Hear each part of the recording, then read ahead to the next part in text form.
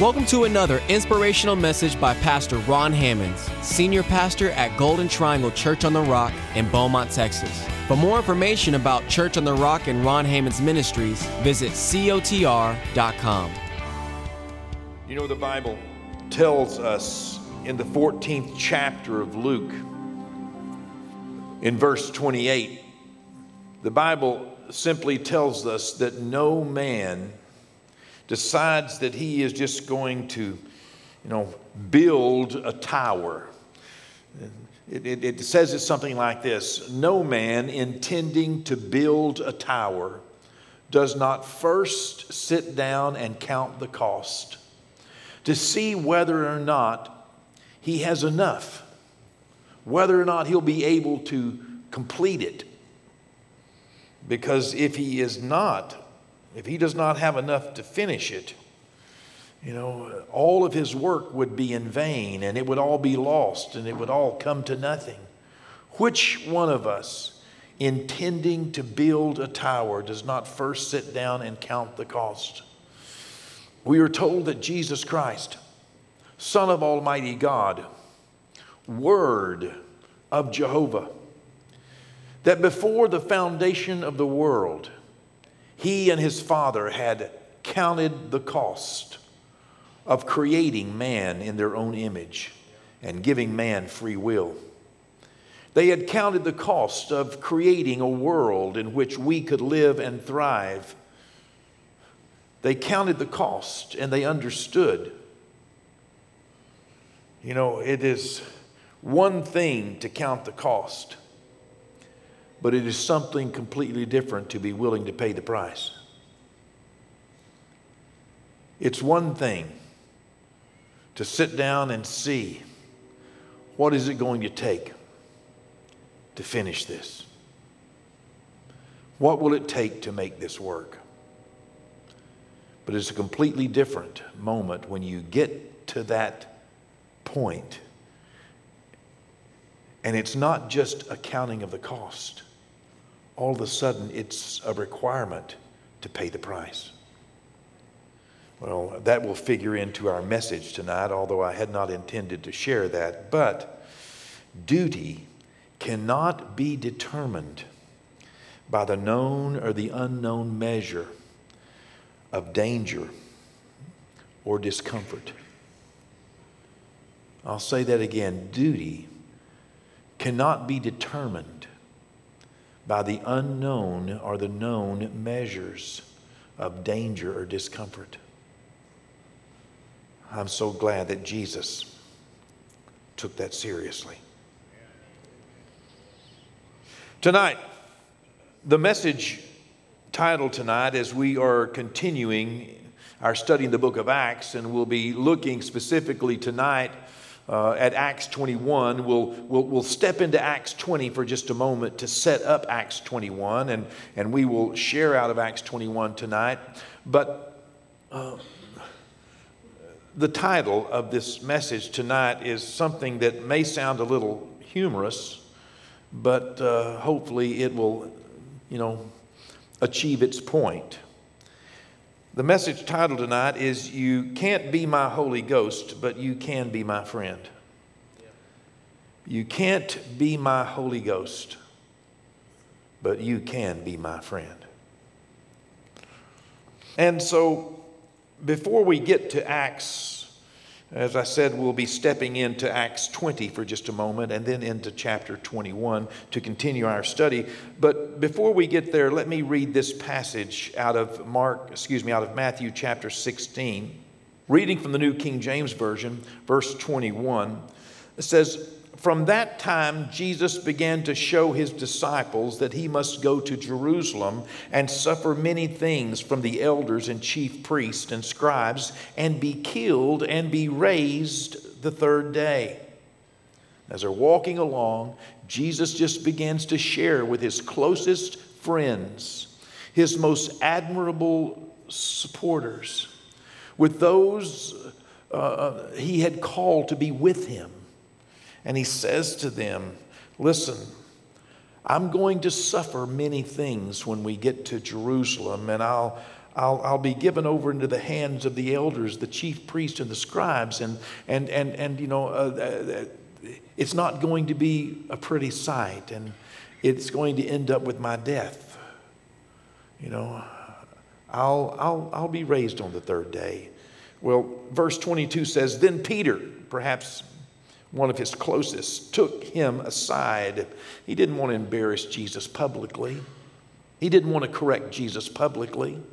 So in his nice manner, Peter took Jesus aside and began to rebuke him, saying, far be it from you, Lord, that this shall not happen to you. You're not going to suffer. Basically, over my dead body, I'm not going to allow the elders and the scribes and the chief priests to scourge you and beat you and arrest you and spit on you and slap you and strip you and mock you and put a crown of thorns on your head and drive nails into your hands and into your feet. I'm not going to allow them to kill you. No. Now you stop talking like that. Far be it. I will not let this happen to you. Verse 23, but Jesus turned and said to Peter, get behind me, Satan. Get behind me, you personification of evil. Get behind me, Satan. You are an offense unto me.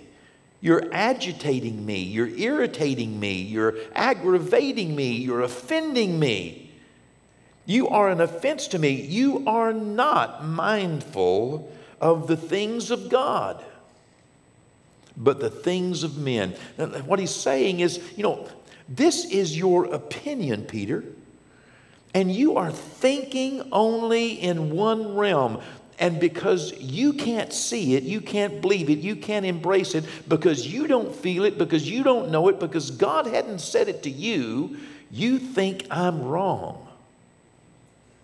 It appears that Jesus, as I said, got a little agitated at Peter, and Peter's attempt. Peter thought he was trying to protect and encourage Jesus. Jesus saw it a little different. Jesus saw it as Peter attempting to discourage him from doing the will of God, because Jesus' duty could not be measured. It could not be determined by the known or unknown dangers in his future or the discomfort that he would go through. He had counted the cost, and he had embraced, the call. He had said yes. And now he was going to be faced with paying the price. It was God's will for his life. And Jesus was in enough struggle. Jesus was struggling enough with what to do. Do you think Jesus wanted to be crucified? You think he wanted to be separated, from his friends? And do you think he wanted to be scourged? You think he wanted to have nails driven through his feet and his hands? Do you think he wanted to feel alone and lonely, forsaken and forgotten, rejected and abused? Do you think he wanted? No, he didn't want that. And he was struggling with that. He was struggling with paying the price.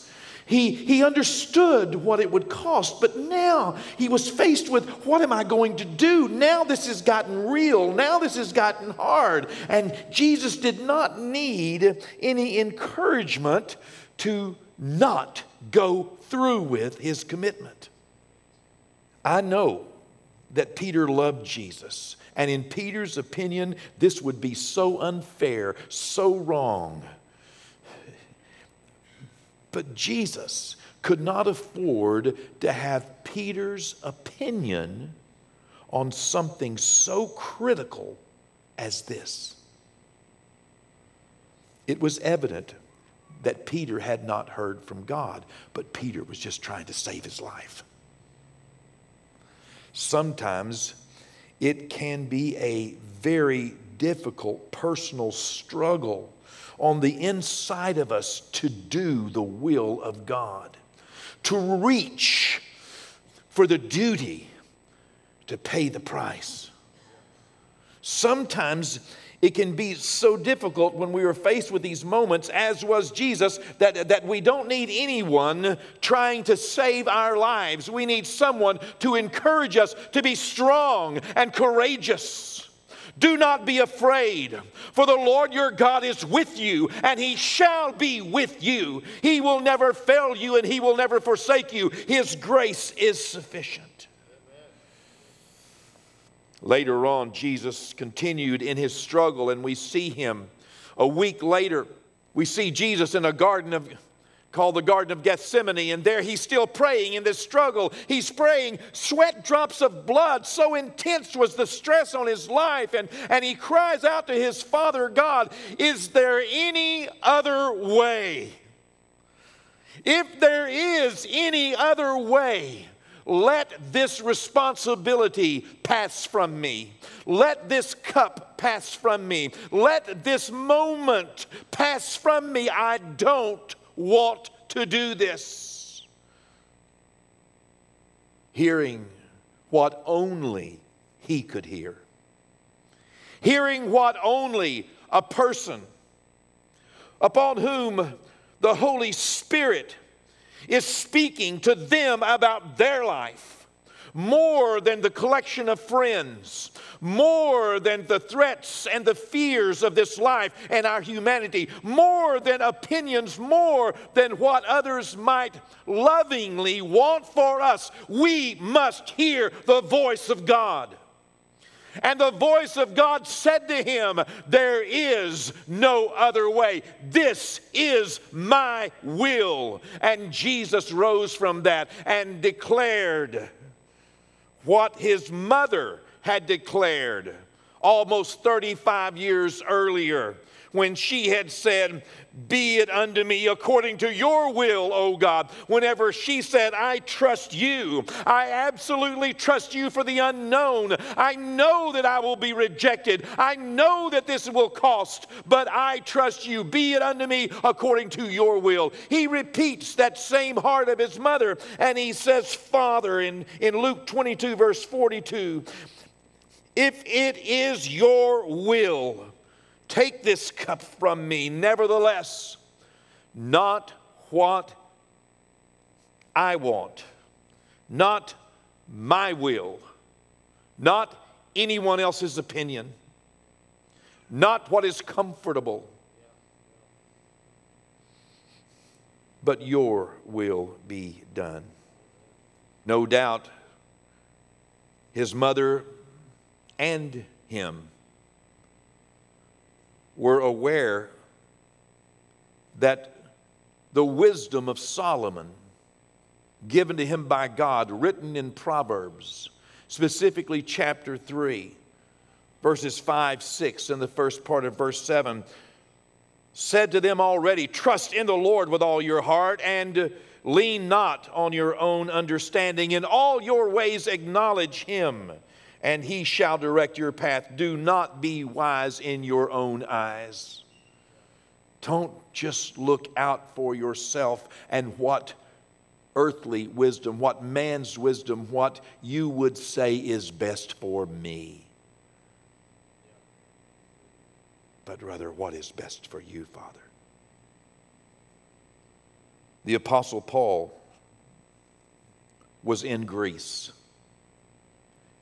in Acts chapter 20. And he heard the voice of God. He was the one who should have heard it, because God wanted him to do something. God didn't speak to his friends. He didn't speak to his companions. They had their ideas, they had their opinions, they had their desires. But God spoke to the Apostle Paul, and he said, Paul, I want you to go to Jerusalem. And when you get there, it's not going to be easy for you, but I want you to go anyway. And I want you to be there by the day of Pentecost. And so the Apostle Paul tells his companions, gather with me. They get on a boat, and they sail across the Aegean Sea. They land in Asia, in Eurasia. Specifically, they decide, or the Apostle Paul decides, that he cannot afford to stop at Ephesus, because he knows it will take him longer there to meet and greet the people. He had been there 3 years just prior, and there he had shared the gospel, and it was a great number of believers, and he knew he didn't have the time to stand there. And so he sent a messenger to Ephesus who got there and told the elders of the church in Ephesus to walk 30 miles south and to meet him in a small town called Miletus, which was another port city. And there he continued sailing in the ship and went down to Miletus, and there the elders met with the Apostle Paul. And we pick up on this conversation in Acts chapter 20 as we're stepping back a little bit, verse 22. He says to the elders who loved him, the elders of Ephesus, whom he had raised up there, whom he had shared the gospel with and taught them, for 2 years in a school, and spending perhaps 3 years in total there with them. And he says to them in verse 22, "And see now, I go bound in the Spirit to Jerusalem. I've heard from God, and I have bound myself. I have made a commitment to the Spirit of God, not knowing the things that will happen to me there." I don't know what's going to happen, but I am bound. God has given me this direction, and I am bound. I don't know what's going to happen to me when I get there, verse 23, except that the Holy Spirit testifies in every city, in all the cities that we walk to, getting to Neapolis, to the port city in Greece, and all the places that we stop. In every city, the Holy Spirit is testifying, saying that chains and tribulations await me. Well, the Bible, if you continue reading in chapter 20, you would find out that there they all did their best to try to dissuade the Apostle Paul from continuing on that journey. And when he said no, basically, I must go. And the saddest thing is that you will not see my face anymore. This is the last time that you'll ever see me. And so they ended up falling upon his neck, and they kissed him, and they wept, and they sorrowed for the words that he said, and then they walked him onto the ship. They went ahead and supported his decision to get on the ship. And he sailed away. They sailed around that southwestern portion of what is now Turkey, out into the Mediterranean, and they sailed as though they were going to Joppa, it appears, because the Bible says they passed Cyprus on their left, the island of Cyprus. And then they circled around a little bit and headed up a little farther north, perhaps with the trade winds or whatever. And they landed in the city of Tyre, which you've heard of Tyre and Sidon. And this is the city of Tyre. It was in Syria where they ended up landing. And we pick up in chapter 21 now with the Apostle Paul and his group. He's got a large group of people with him. And in every city they have been telling him that chains and tribulations await him, but he feels he's heard from God. In verse 4 of chapter 21, they landed in Syria, in this city of Tyre, and which is, he says, "And finding certain disciples there in Tyre, we stayed there 7 days. And they told Paul through the Spirit not to go to Jerusalem." Don't go, don't go. Don't go. I mean, he's heard it in every city. He's hearing it again. From friends, from disciples, from well-meaning Christians, no different than Jesus hearing from Peter, a disciple, someone who was about to take over the reins and the rule of the whole kingdom of God on planet Earth, who would have the keys of the kingdom, and the church would be built upon the foundation of Peter the rock, and this revelation that he had of who Christ was, and this well-meaning disciple disciples says, Jesus, don't go. And here, these disciples, these were not just, just people in the streets. These were disciples who heard something, who had some concern as to what was going to happen to him when they got there, and extrapolated that concern to say to him, do not go to Jerusalem. Well,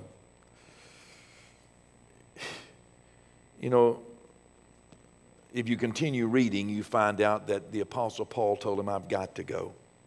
And so they went with him, their wives and their children. They walked him all the way out of the city, verse 5 would tell you. And they knelt down with him and they prayed for him. The last city, they walked him to the boat. Here, they walked him out of the city along with their wives and children and knelt down and prayed with him. They didn't just sever a relationship because you're doing something I don't believe you ought to do.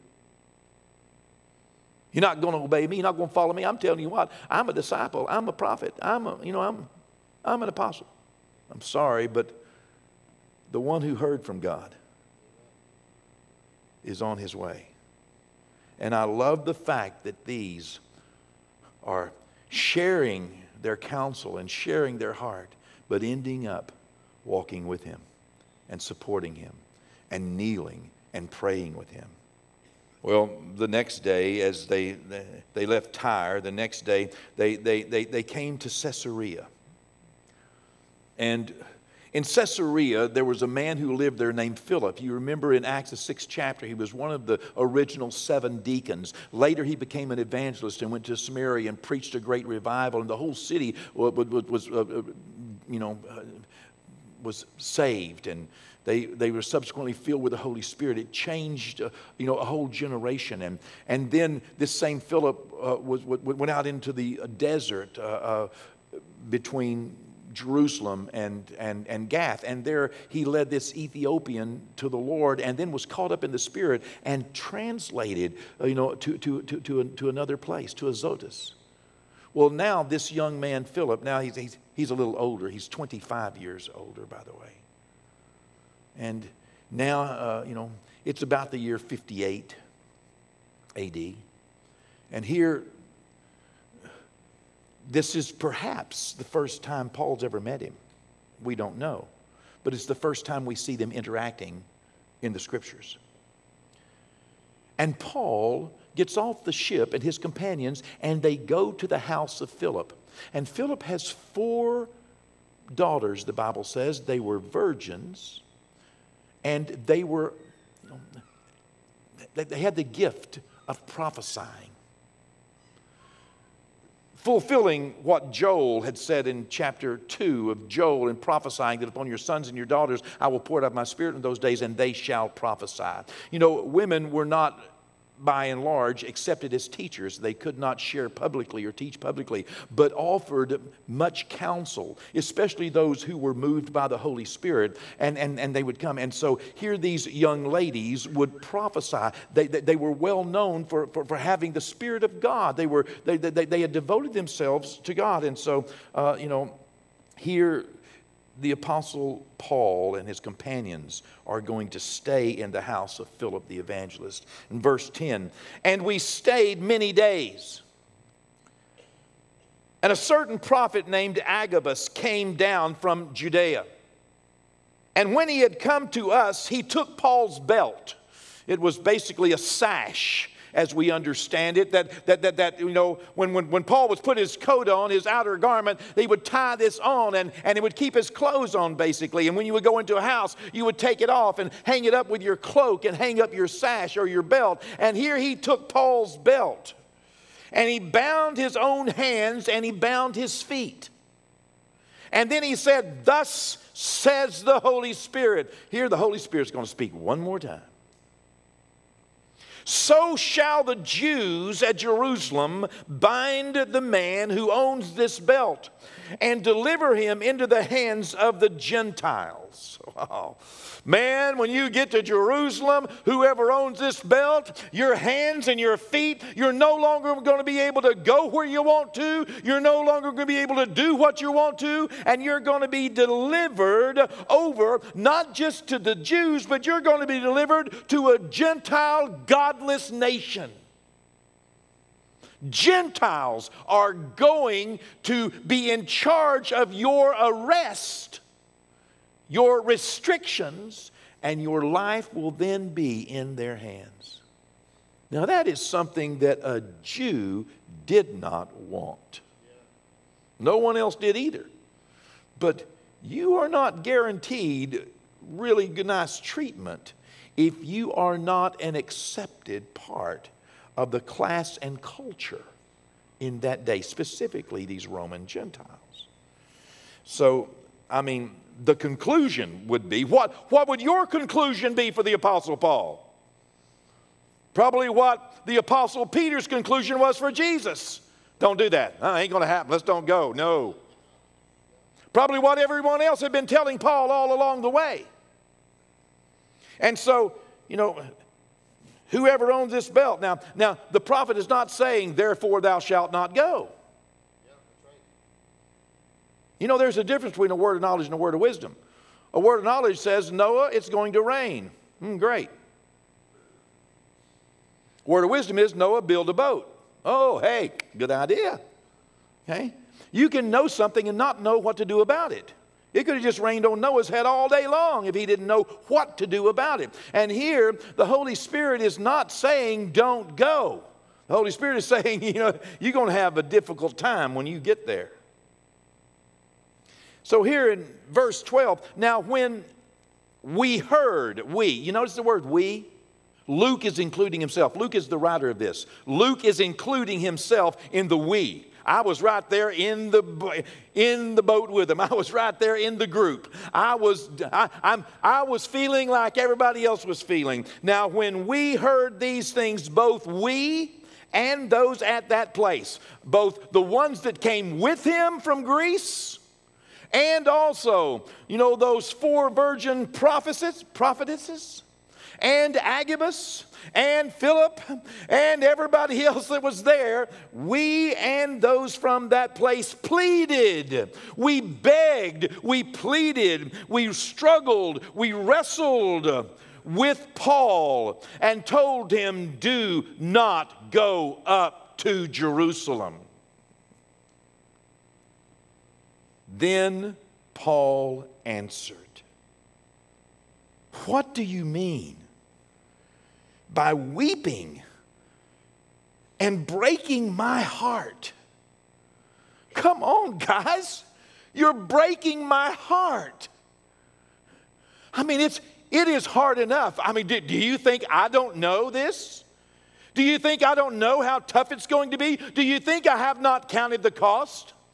Do you think that I know there will come a day when I will be asked to pay the price? Do you think I do not understand what it means to be bound, to be beaten? Do you know how many times I've been beaten? How many times I've been bound? Do you know how many times I've been afraid for my life? Do you understand? I know, but I am bound by the Spirit of God who has spoken to me and told me, go to Jerusalem. Why? Why are you crying and pleading with me? You're breaking my heart. Don't you understand that I am ready not only to be bound like Agabus has shown, but also to die at Jerusalem for the name of the Lord Jesus, if it is His will, that in His pleasure, that my life can benefit His cause, then here I am. Choose me, God. Wow. If you read verse 15, it simply says this. It says, after those days we packed up and we went to Jerusalem. I like the way the New King James says it. So we just packed up and left. There's a story in the Old Testament It's an account of Father Abraham. Most of you know Abraham, this covenant partner with God. Abraham was 135 years old when the Lord said to Abraham, Abraham, sacrifice your son, your only son, your covenant son. Go to a place that I'll show you, and there sacrifice him. Contrary to the movie that I saw when I was a child, there's no indication that Abraham beat the rocks with his fist and cried and complained and moaned and groaned. But rather, there's every indication that Abraham believed God and trusted God and said, yes, sir. And so the Bible says that the next morning Abraham got up and he loaded his donkeys, and he took a couple of servants, and there he carried wood for the sacrifice, and he carried fire, he carried knife, and there he went northward, and he walked for 3 days. And on the third day he came to a place that we now know as Mount Moriah. We now know it as the city of Jerusalem. We now know it as Mount Calvary, that top of that hill. And we know now that there, as he left his servants at the bottom of that hill with the donkeys, he took the fire and he laid the wood upon his son's shoulders, and he kept the knife with him, and he said, come on, Isaac, we're going up this hill and sacrifice to God. Isaac is about 35 years old. He's not this 10 or 11-year-old little boy.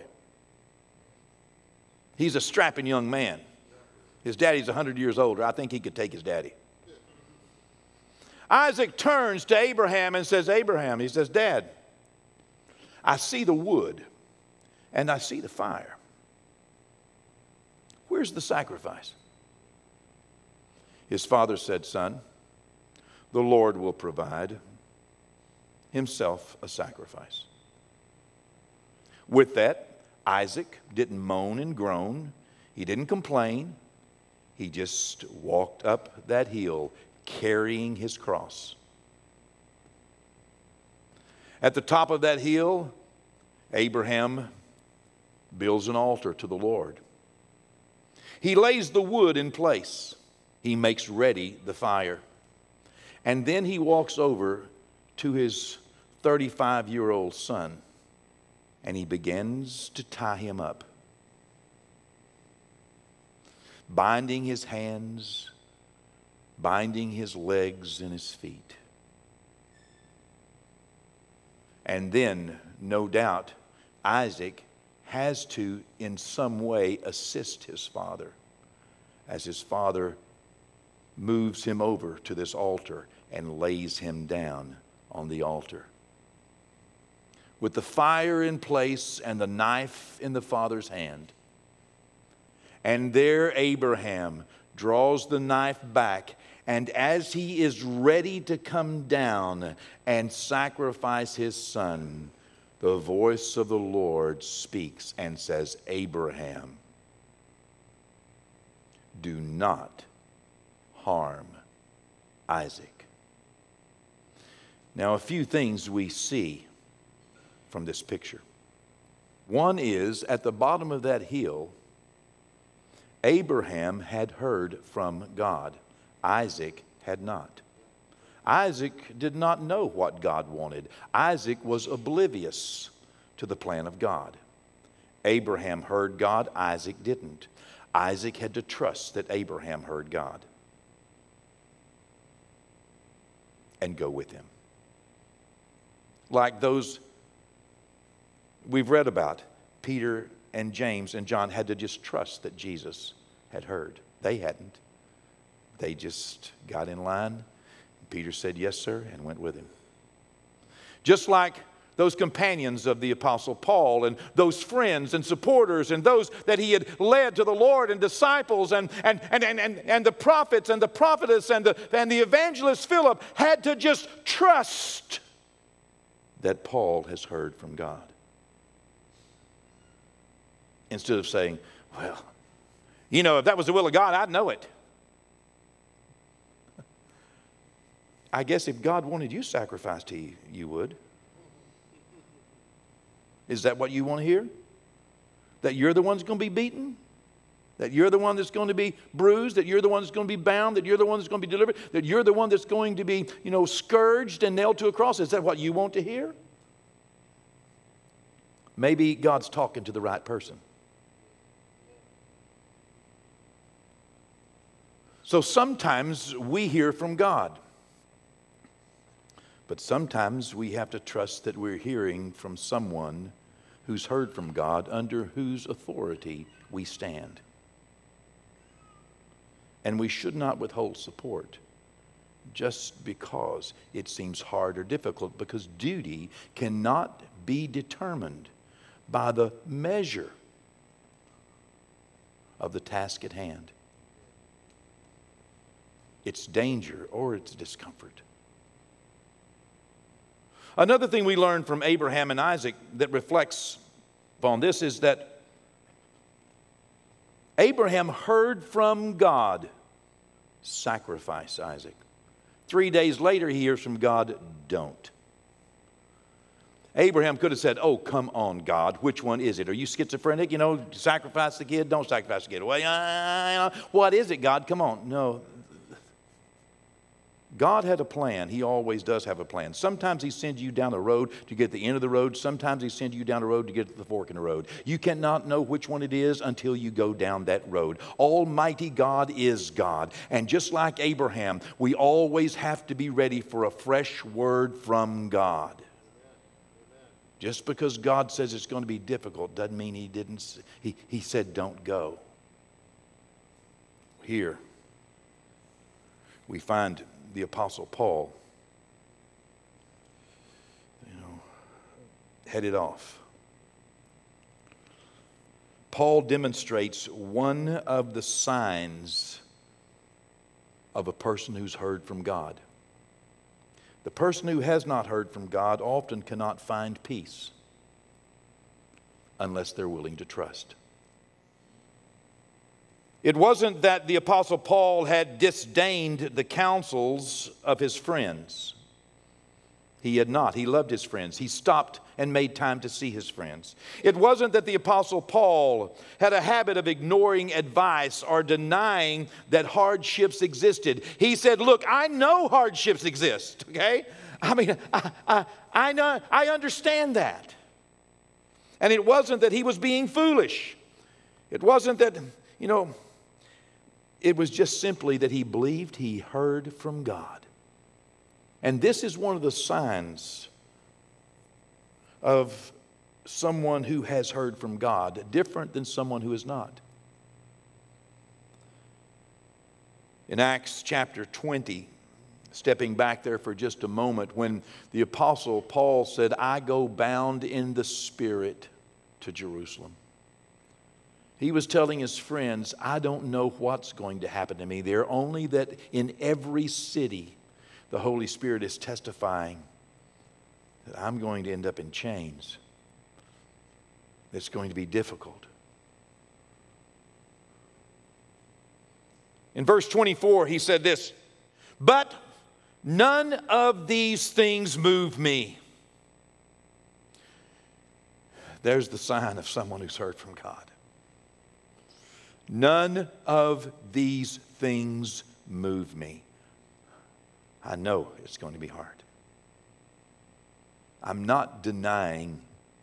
I'm not disdaining counsel. I'm not being foolish. I've heard from God, and I understand that there are questions that I have no answers to, but I am bound in the Spirit, and none of these things move me, nor do I count my life dear to myself, that I may finish my race. It's my race. That I may finish my race with joy and the ministry which I have received from the Lord Jesus to testify of the gospel of the grace of God. Sometimes we hear from God, and sometimes we just have to trust that other people have.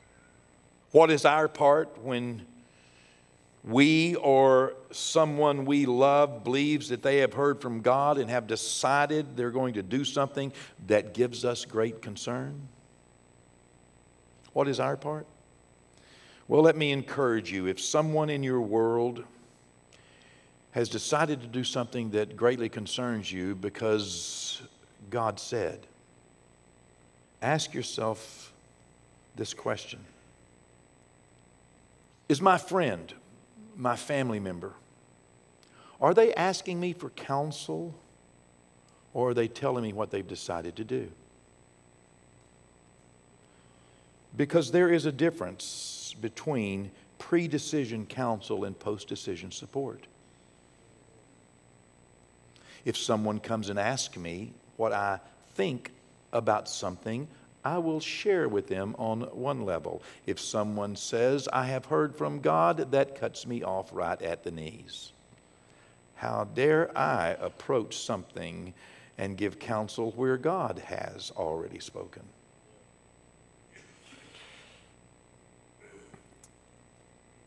Sometimes it depends on the level of authority that I have in their life. You know, if it is a dependent child, then perhaps if they've heard from God that they're supposed to, you know, they're 14, they've heard from God and they're supposed to date a 26-year-old, you know, that is a truck driver and he wants to take them to, you know, New Orleans on a trip overnight, then maybe you want to say, you know, you haven't heard from God. Get back in the house, Missy. Okay? And then deal with the truck driver. But if they are not under your authority, or if they have decided to take themselves out from under your counsel and they are merely giving information, then you may not choose to, you know, take great exception, unless it in some way violates the word of God or the way of God or the will of God. That's evident. If someone says the Lord has spoken to me to do something that is evidently against one of those big 10 commandments, then you may want to say, excuse me, but that's the devil.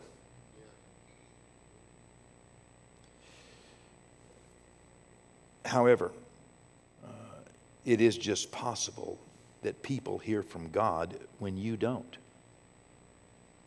And you have to realize that God most often, in fact, I guess always, speaks to the person that He is wanting to direct.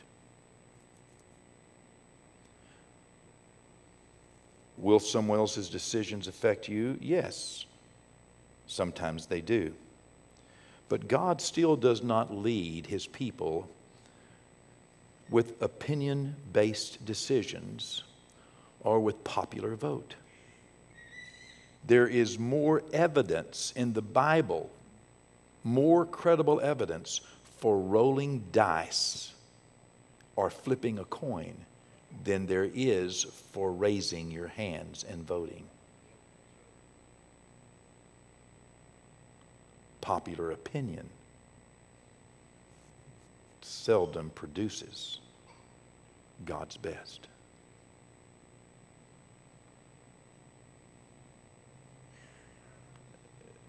Realize that God may not be speaking to you, but that's okay if He's not asking me to go to that cross. And what I've decided in life, and I've lived this way for a number of years, is that when someone,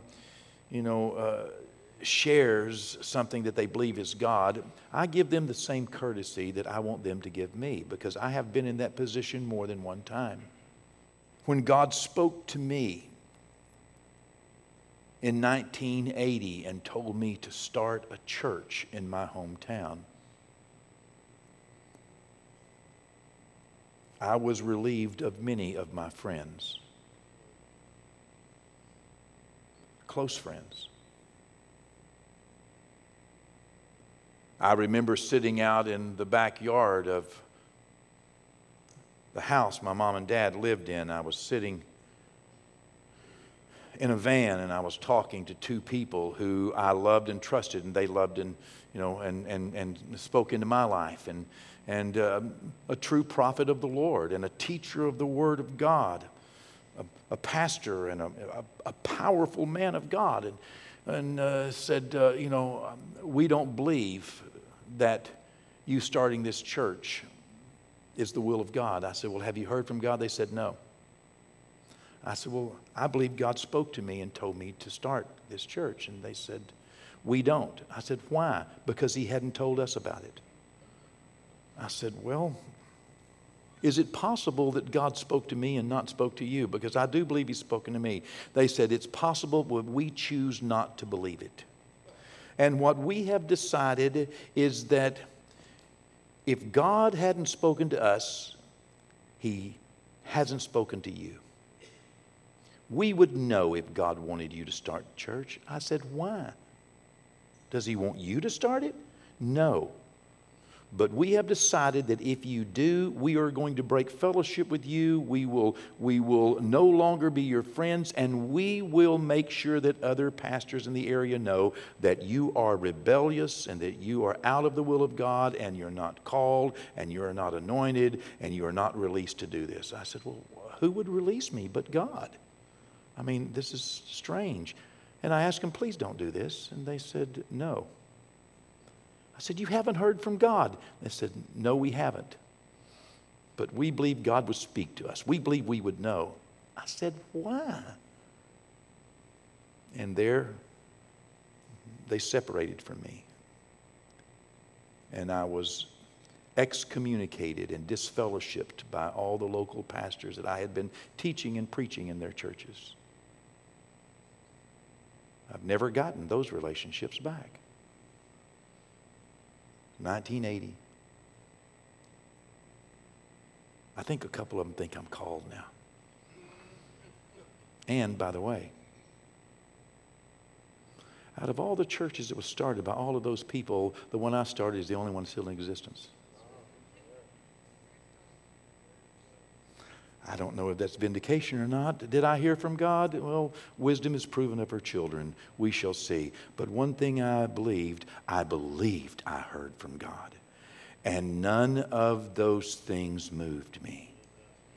Neither did I count my life nor my friends more dear to me than the Word of God, that I might run my race with joy and finish the course that He had set for me, so that I might continue to be a minister of the gospel of the grace of God.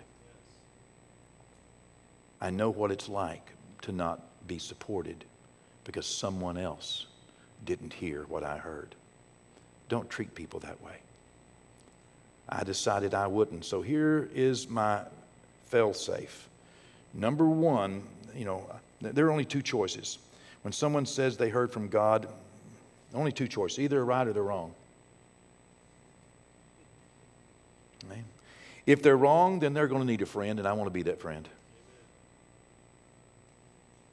Number two, if they're right, I don't want to be found fighting against God. Take the advice of Gamaliel. It might just be God. Don't believe that just because you didn't hear, or just because it's hard, or just because it does not favor me, that it can't be God. That's being mindful of the things of the flesh and not the things of God. Let the person who has to pay the cost make the decision. Amen.